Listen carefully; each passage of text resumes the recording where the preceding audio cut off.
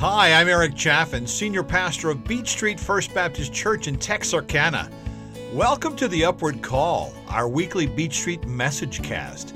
If this is your first time to connect with us, we invite you to discover more at www.beachstreetfbc.org. beachstreetfbc.org.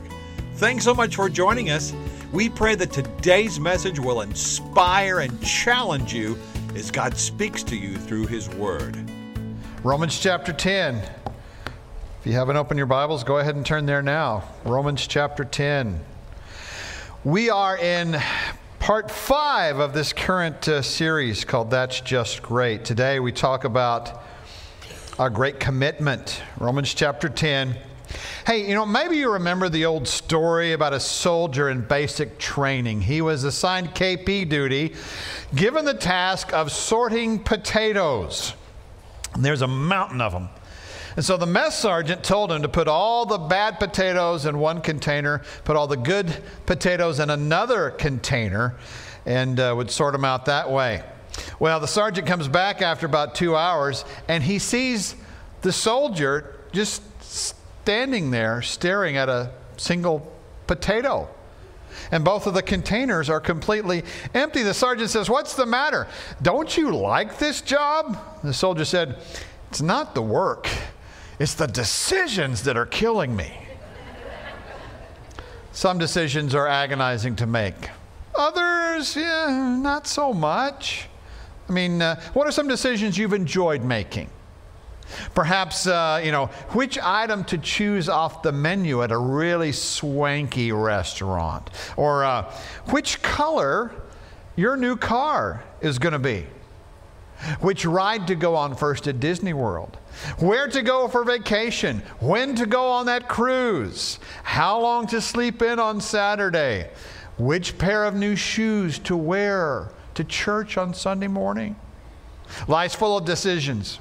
Lot of decisions. In fact, Columbia researcher Sheena Iyengar, she estimates that we make about 70 decisions every day. Now, you do the math.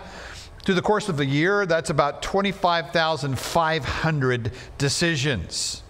Now, if you spread that over a lifespan of, say, 80 years, that's 2,040,000 decisions that we make. Now, some decisions are easy. Yes, I'll marry you. Some decisions don't have, great consequences. Do I choose the chicken salad or the tuna salad? Some decisions bring a lot of stress. Do I take the better job, even though the move means that I'm going to have to uproot my family? Of course, the biggest decisions are life-changing. Folks, the greatest decision we will ever make centers around what we are going to do with Jesus Christ. See, knowing about Jesus, not enough. Knowing Jesus, that's what it's all about. Our need for salvation is answered in Jesus, but we've got to decide whether or not we're going to commit to that truth and trust Him or not. It is simply the choice of a lifetime. Now, in his letter to the Roman believers, Paul emphasized the critical importance of this commitment.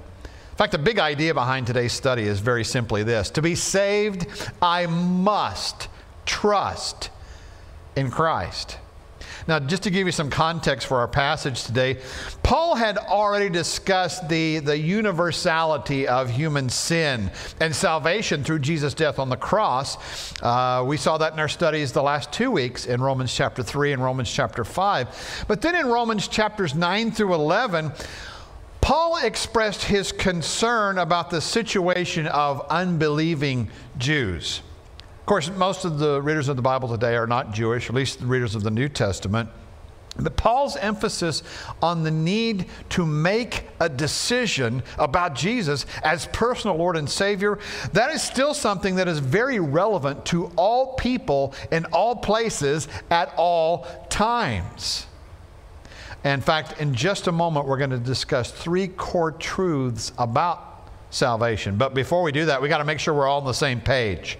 So let's make sure we know what we're talking about. All right, so what is salvation? How do we define it? Well, in spiritual and theological terms, salvation is very simply this. It is deliverance from the power and the effects of sin.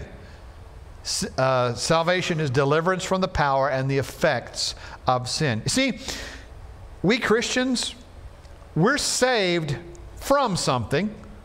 That, of course, is the penalty of sin, which is an eternity of utter anguish and despair apart from God. But you see, we're also saved to something. Abundant life here on earth, eternal life here in heaven. All right, so here's the first core truth I want to give you this morning about salvation. Number one is this: salvation is given, not earned by works. Look at verse 1. Brothers and sisters, my heart's desire and prayer to God concerning them is for their salvation. I can testify about them that they have zeal for God, but not according to knowledge, since they are ignorant of the righteousness of God and attempted to establish their own righteousness. They have not submitted to God's righteousness. All right, now before we go any further in the study, we've got to establish exactly who the people are. All right, the brothers and sisters are, who the them and the they are of this passage. Now, the brothers and sisters, that's pretty obvious. That's the Christians in Rome that Paul's writing to. But then in verses 1 through 3, the them and the they he's referring to were the Jewish people in Paul's day who had failed to recognize Jesus as the Savior, their promised Messiah. And in describing these people, Paul refers to two types of righteousness, okay? One false, one true. The first one I would describe like this. I would call it God-given righteousness. See, at the heart of the Jews' rejection of Jesus was their misunderstanding of this concept of righteousness. And in verse 3, Paul distinguishes between those who have submitted to God's righteousness and those who have attempted to establish their own righteousness. So Paul meant that God is the source of righteousness, but the only way that we can receive that righteousness, well, it comes through our faith in Jesus Christ. Paul said back in chapter 9, verse 30, that the Gentiles who did not pursue righteousness have obtained righteousness, namely the righteousness that comes from faith. So there's God-given righteousness, but we also see a second kind. I would describe that as self-driven righteousness. See, unfortunately, the Jews tried to establish their own righteousness. They mistakenly thought that they could be rightly related to God through their works. Also in chapter 9, verses 31 and 32, Paul wrote that Israel, pursuing the law of righteousness, has not achieved the righteousness of the law. Why is that? Because they did not pursue it by faith, but as if it were by works, Paul said. Now here's the thing. Both Jews and Gentiles are saved the exact same way. God has not invented two different plans of salvation. We are all saved by faith, not by works. Faith in whom? Well, in Acts chapter 4, verse 12, the Apostle Peter declared about Jesus that there is salvation in no one else, for there is no other name under heaven given to people by which we must be saved. So the only way for someone to be saved was and is through a faith response to God's offer of salvation through the crucified and resurrected Jesus. And so Paul's concern here for his fellow Jews, it prompted his clarification of what the Jews misunderstood about God's plan of salvation. It was through God-given righteousness by faith, not the self-driven righteousness of works. Okay, but how is that situation really relevant to us today? Well, let me first say this. Verse 2 says they have zeal for God, meaning they have enthusiasm, excitement for God, but not according to knowledge, Paul says. So let me just ask you, where in our culture then do we see people having zeal without knowledge. How about that Monday morning quarterback, the guy who has never actually played a sport, but can actually pinpoint the exact reason why the Cowboys lost over the weekend? Yeah, gee, thanks for your assessment, Professor. I'm glad you got it all worked out. I'm sure Jerry Jones has a job for you. You know, or what about people claiming to have a great time at a party, but are actually harming themselves by their actions? Dude, you remember that time at Ryerson's party? We got so wasted and hurled all night. Yeah, bro, good times. Zeal without knowledge. The protester at a political rally who says that he's anti-fascism, and yet he has no clue that his tactics are actually very fascist in nature. Can you say Antifa? Zeal without knowledge. See, there's a lot of people in our world today who have zeal for reaching God without the necessary knowledge.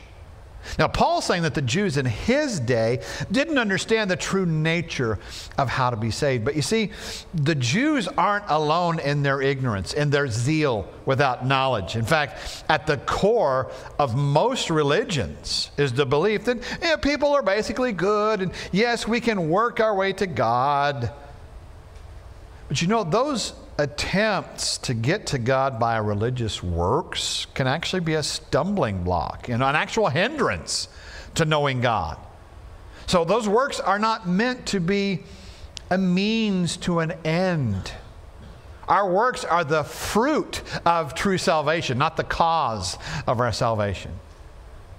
Think of it this way. Every holiday season, we tell children, well, if you're good this year, Santa's going to bring you something on Christmas Day. Which, that thinking gives rise to song lyrics like, oh, you better watch out. You better not cry. You better not pout. I'm telling you why. Santa Claus is coming to town. And boy, is he honked off.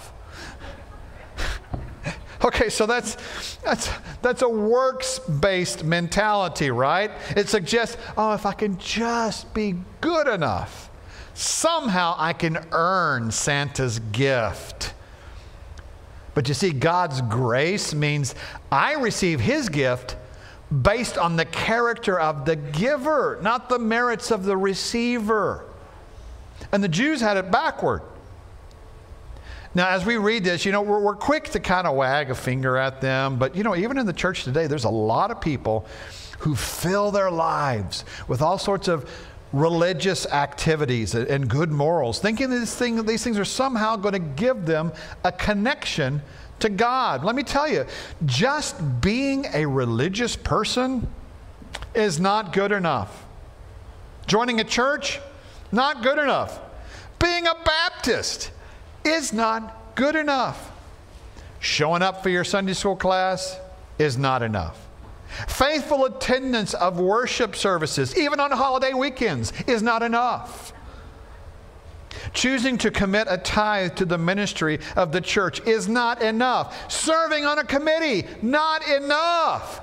Zeal alone is not enough. You've got to have that intimate knowledge that comes from a personal relationship with Jesus. And that must be guided by Scripture and by His Holy Spirit. So your enthusiasm, your busyness about religious things, it might not have anything to do with the specific call that God has placed on your life. Still, there's a lot of people today who think that they can somehow earn their way into God's good favor. They just don't grasp the truth that salvation is based solely on Jesus' atoning death for us for our sins. As Paul wrote in Ephesians chapter 2, verse 8, we are saved by grace through faith. This is not from ourselves. It is God's gift. Now here in verse 3, Paul says they attempted to establish their own righteousness. Well, by establishing my own standard of righteousness, I'm always going to fail. I'm always going to be inadequate. My own standard will be incomplete. It's always far below God's standard. My standard really doesn't matter. Only God's standard of righteousness really counts. And in reality, I'm often going to fail to meet even my own standard of righteousness anyway. You see, folks, we don't come to God on our terms. We come to God on His. He receives us on His terms. All right, so here in verses 1 through 3, we saw that salvation is given, not earned by works. But now in verses 8 through 10, I want you to notice a second thing. Salvation is given through confession and belief. Look at the end of verse 8. This is the message of faith that we proclaim. If you confess with your mouth Jesus is Lord and believe in your heart that God raised Him from the dead, you will be saved. One believes with the heart, resulting in righteousness, and one confesses with the mouth, resulting in salvation. So, there's two components of salvation that Paul gives us in these verses: confess and believe.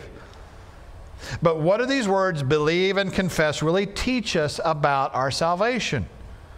Well, that there's two facets to the way that we respond to God's call. Two sides of the same spiritual coin. And that dual response actually begins with what I would call an inward commitment. There is an inward heart and mind commitment to the truth of Christ's work of redemption for you personally.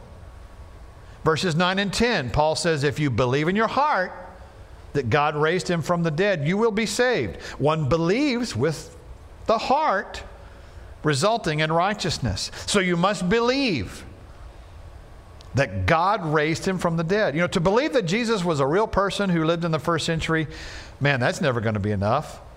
Even to believe in the death of Jesus, that doesn't go far enough. Folks, the resurrection of Jesus, that's the linchpin of the Christian faith. That's why Paul wrote in 1 Corinthians 15, verse 14, if Christ has not been raised, then our proclamation is in vain, and so is your faith.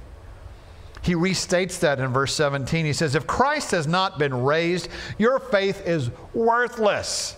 You are still in your sins. You see, without the resurrection, Jesus would have just been a really, really good man who died a very tragic death. But you see, the fact that separates Jesus from all other religious leaders is that Jesus died and rose from the dead, and He is alive today. I heard a couple of amens. This would be a really good point for the rest of you to amen, because He is alive today. Right on. Love that. Think about it. Muhammad, he was not raised on the third day. Buddha, he didn't rise from the grave. God approved of Jesus' sacrifice by raising Him from the dead, because He is the one and only Lord. Now, why would Paul specifically mention the need for us to believe in Jesus by using the heart? I mean, isn't it enough to just hold those thoughts in our minds? Well, understand this. Faith is more than just intellectual acceptance of some facts about Jesus. In fact, the Greek verb that Paul uses here, it means to be convinced that something is true and therefore worthy of trust. And while that Greek verb that's rendered as believe in the English, while it does include an intellectual component, Paul was referring to aspects of trust and commitment too. Now, to the Jews of Paul's day, the heart wasn't merely a muscle that pumps blood. In fact, the word he chooses there, cardia, it really means the center and source of the whole inner life, with its mind and its will and emotions. In other words, the heart was their operational center of a person's identity and decision making. So believing with all of your heart, it really means believing with all of your being, all of your life. In fact, the origin of our English word believe, it's an Old English term, by live. I live by what I believe. That's faith. There was an American missionary in Africa. He wanted to translate the English word faith into a local dialect, and he could not find its equivalent. So he went to an old sage who himself was actually a fine Christian for help in rendering the needed word into understandable language. So the guru studied it. Finally he said, does it not mean to hear with the heart? Yeah, faith is hearing with the heart and trusting with your life. So there's an inward commitment that we see here in the Scripture. We believe with our hearts, but there's also, get this, an outward pronouncement. There's an outward declaration. And there's life choices that demonstrate that we've chosen to believe. Paul says in verse 9, if you will confess with your mouth. Now that Greek word for confess, it literally means to speak the same thing. So it means to be of one mind on a matter. It means to agree with. But agree with what? What are we confessing? Simple. That Jesus is Lord. Now, Lord, it's often a supercharged word in the Scriptures because it often carries two meanings. That's especially true here. We see one meaning, which is master. I mean, in the New Testament, the word Lord comes from the Greek word kurios, which carries with it a basic meaning of someone who's in a position of authority. So think master, boss, owner. In other words, Jesus is in charge. Now, some of you who, like me, may have a mind that's basically a repository for worthless trivia. You might recall back in the late 80s, there was a sitcom, very popular, called Charles in Charge, about a college student in New Jersey. He needed a place to live. And so he takes up residence with an affluent family who provide free room and board for him in exchange for his services as a caretaker for their kids. Funny show. Ran for 5 seasons. But you see, for you and I, there is a real life scenario where Jesus, where His Holy Spirit has taken up residence in our hearts and minds, serving as our caretaker. But you see, having Jesus take up residence in your life, it means He's the one in charge, y'all. Okay? Not just for a few seasons of your life, but for all time, for always. And so Paul's use of the word Lord, it means that Jesus is the boss. But his use of Lord has another meaning. You see, in this context, Paul is using kurios to say something that's even broader in scope than simply boss. Lord is also used here as a designation for God. It signifies Jesus' deity, His sovereign power, His authority. Of course, we talked about that extensively back in part 1 of this sermon series when we explored the Scriptures that identified Jesus as Creator God. Now, if you missed that one, go check it out on my YouTube channel. Catch up on that one. So what are the implications then of confessing Jesus as Lord? Well, 2 things. We're admitting Jesus is boss. Okay, He's the master. Jesus is God. When we confess Him, we are agreeing with God that Jesus is our sovereign Lord with authority over everything, including our lives. So we live in submission to Jesus' rule. All right, so if I want to be saved, I confess with my mouth Jesus is Lord. I believe in my heart that God raised Him from the dead. Easy peasy, right? Not so fast, my friends. Yes, salvation, in a sense, is both very easy and difficult. It's easy because salvation is a gift. And the way to receive that gift is very simple. Faith. But in a very real sense, salvation can also be hard because your life now belongs to Him. And let me tell you, following Jesus isn't always a cakewalk, y'all. It can be challenging. The Christian life is not for wimps. It's not for the faint of heart. Let me tell you, it's not some sort of social club that we participate in.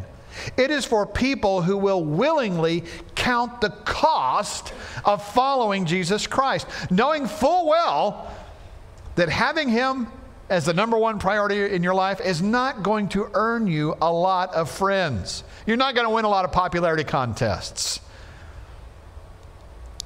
But according to Paul, submitting to Christ's lordship is essential for salvation. When you confess Christ as Lord, you're basically saying this: Jesus, you alone are sovereign.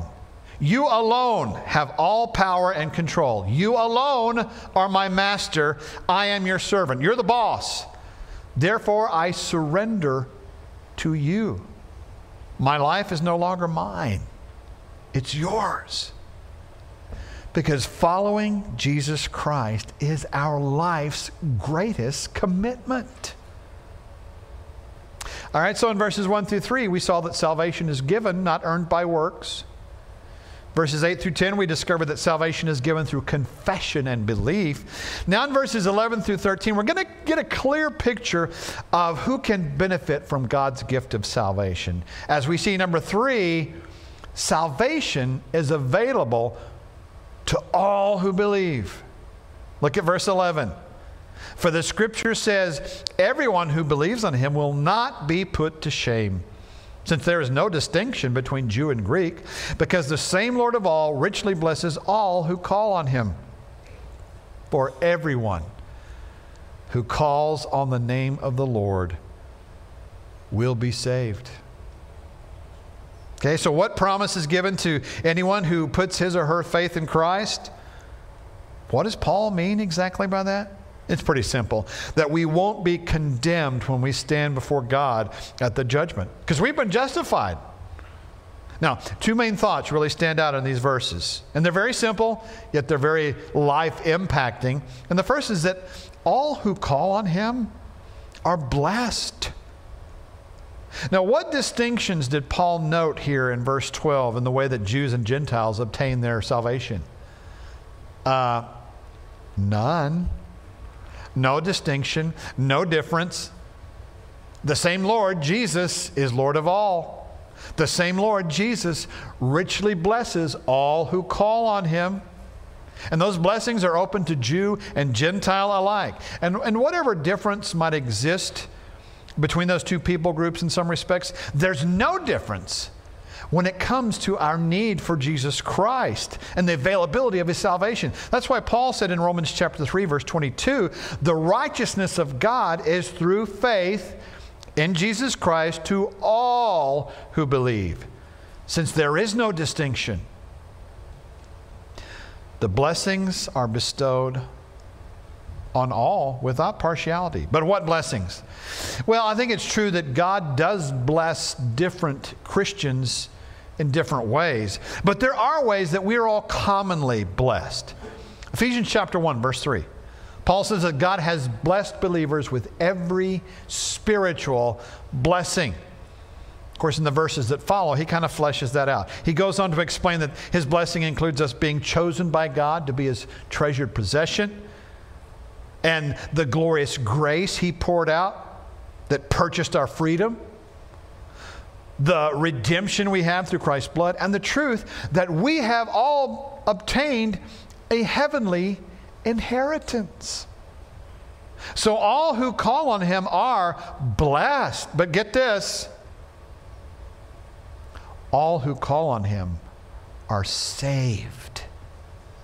Yes, we have obtained a heavenly inheritance, but how does that inheritance come to us? Well, through belief and confession. But how are those activated? Verse 13. Everyone who calls on the name of the Lord will be saved. Now that Greek verb there for calls, it's in the subjunctive mood. I can already sense your eyeballs rolling into the back of your heads. What's with all the Greek? Would you stop with all the Greek already? What does all this Greek grammatical gobbledygook mean? Let me tell you. The subjunctive mood is the mood of potential, the mood of possibility. If I were a rich man, Well, if I were a rich man, then what? By the way, if you didn't get that reference to Fiddler on the Roof, go home, stream that. I'm sure Netflix or Prime, they've got it. If I were a rich man, if only I told her that I loved her before she left. So oftentimes with the subjunctive mood, since it's the mood of possibility or potential, there's a conditional statement involved. If this, then this. If these circumstances are so, then this will be the result. If then, if you call upon the name of the Lord, then you will be saved. I realize I sound a lot like William Shatner when I talk like that. If then you... Sorry, I digress. Maybe it's the early onset of Tourette syndrome or something. If you call upon His name, you will be saved. But it begins with believing first in the finished work that Jesus Christ did on the cross and confessing Him as Lord. God, I know that I am a sinner in need of forgiveness and salvation. I believe in what Jesus did for me on the cross. And I believe that He rose from the dead to prove His love. And so I choose to confess Him as Savior and Lord. I call upon You. Please save me, God. Which really brings us full circle to the big idea. To be saved, I must trust in Christ. And that trust really, it involves the whole person. Faith in Jesus, it's certainly more than just intellectual agreement to some facts about Him. It's not just here. Faith also includes our emotions, our will. In other words, it's us trusting Him with our whole being, with our very soul, our mind, our will, our emotions. And to believe in Jesus as Savior and Lord, it means to trust Him, not just for a few seasons, for a short time, but over the course of a lifetime. And to center our lives and all of our decisions on Him. He is number one. He is the boss. Jesus is in charge. Now, in light of that, how do we respond? What are we supposed to do with this? How do we put it to work in the Christian life? What are some action steps that we can take this week in light of the truth that salvation comes through Jesus Christ alone? Let me give you 3 starters, okay? The first one is exalt Christ. Exalt Christ. Elevate Him to the top priority in your life. And listen, if you've never trusted in Jesus, you never believed in Him, confessed Him as Lord, receive Him now as your Savior and Lord. Trust Him for forgiveness of your sin. Turn to Him for new life. And trust in His leadership by making Him the boss. And exalt Him. In other words, make a big deal about Jesus every day. So exalt Christ. Here's the second one. Examine your life. If you've already trusted Christ, then take some time this week to really assess your relationship with Him. Do some self-reflection. Are you growing closer to Him? Are you studying His Word? Are you sharing the truth of the gospel with others? What areas of your life have you not fully yielded to the lordship of Jesus? Examine your life and then do this. Embark on a mission. Start something new. Start a new work for the Lord. Pray about that. He may reveal all sorts of possibilities to you. I mean, it might be something as simple as helping to launch a new Bible study here in the church or in your neighborhood or in the community with the purpose of reaching those who need to hear the truth about Jesus. Now, maybe you're here today in the room or you're watching online or on TV and you need to embrace the truth about Jesus. Well, here it is. Jesus said in John 14:6, I am the way, the truth, and the life, and no one comes to the Father except through me.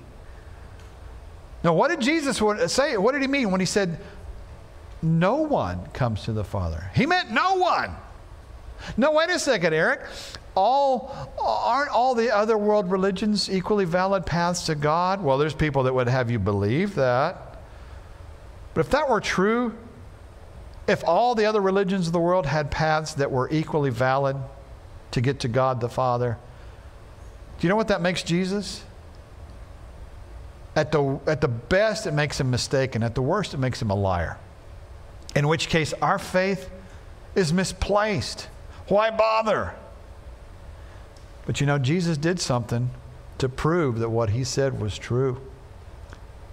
Yes, he died on a cross for our sins, but he rose again on the third day to prove that everything that he did and said was legit. He really is the only way to God the Father. And choosing to trust him is something that is going to change your life so dramatically. Nicodemus, the religious leader, came to Jesus at night. You see their conversation in John chapter 3. In verse 3, Jesus told him, unless someone is born again, he cannot see the kingdom of God.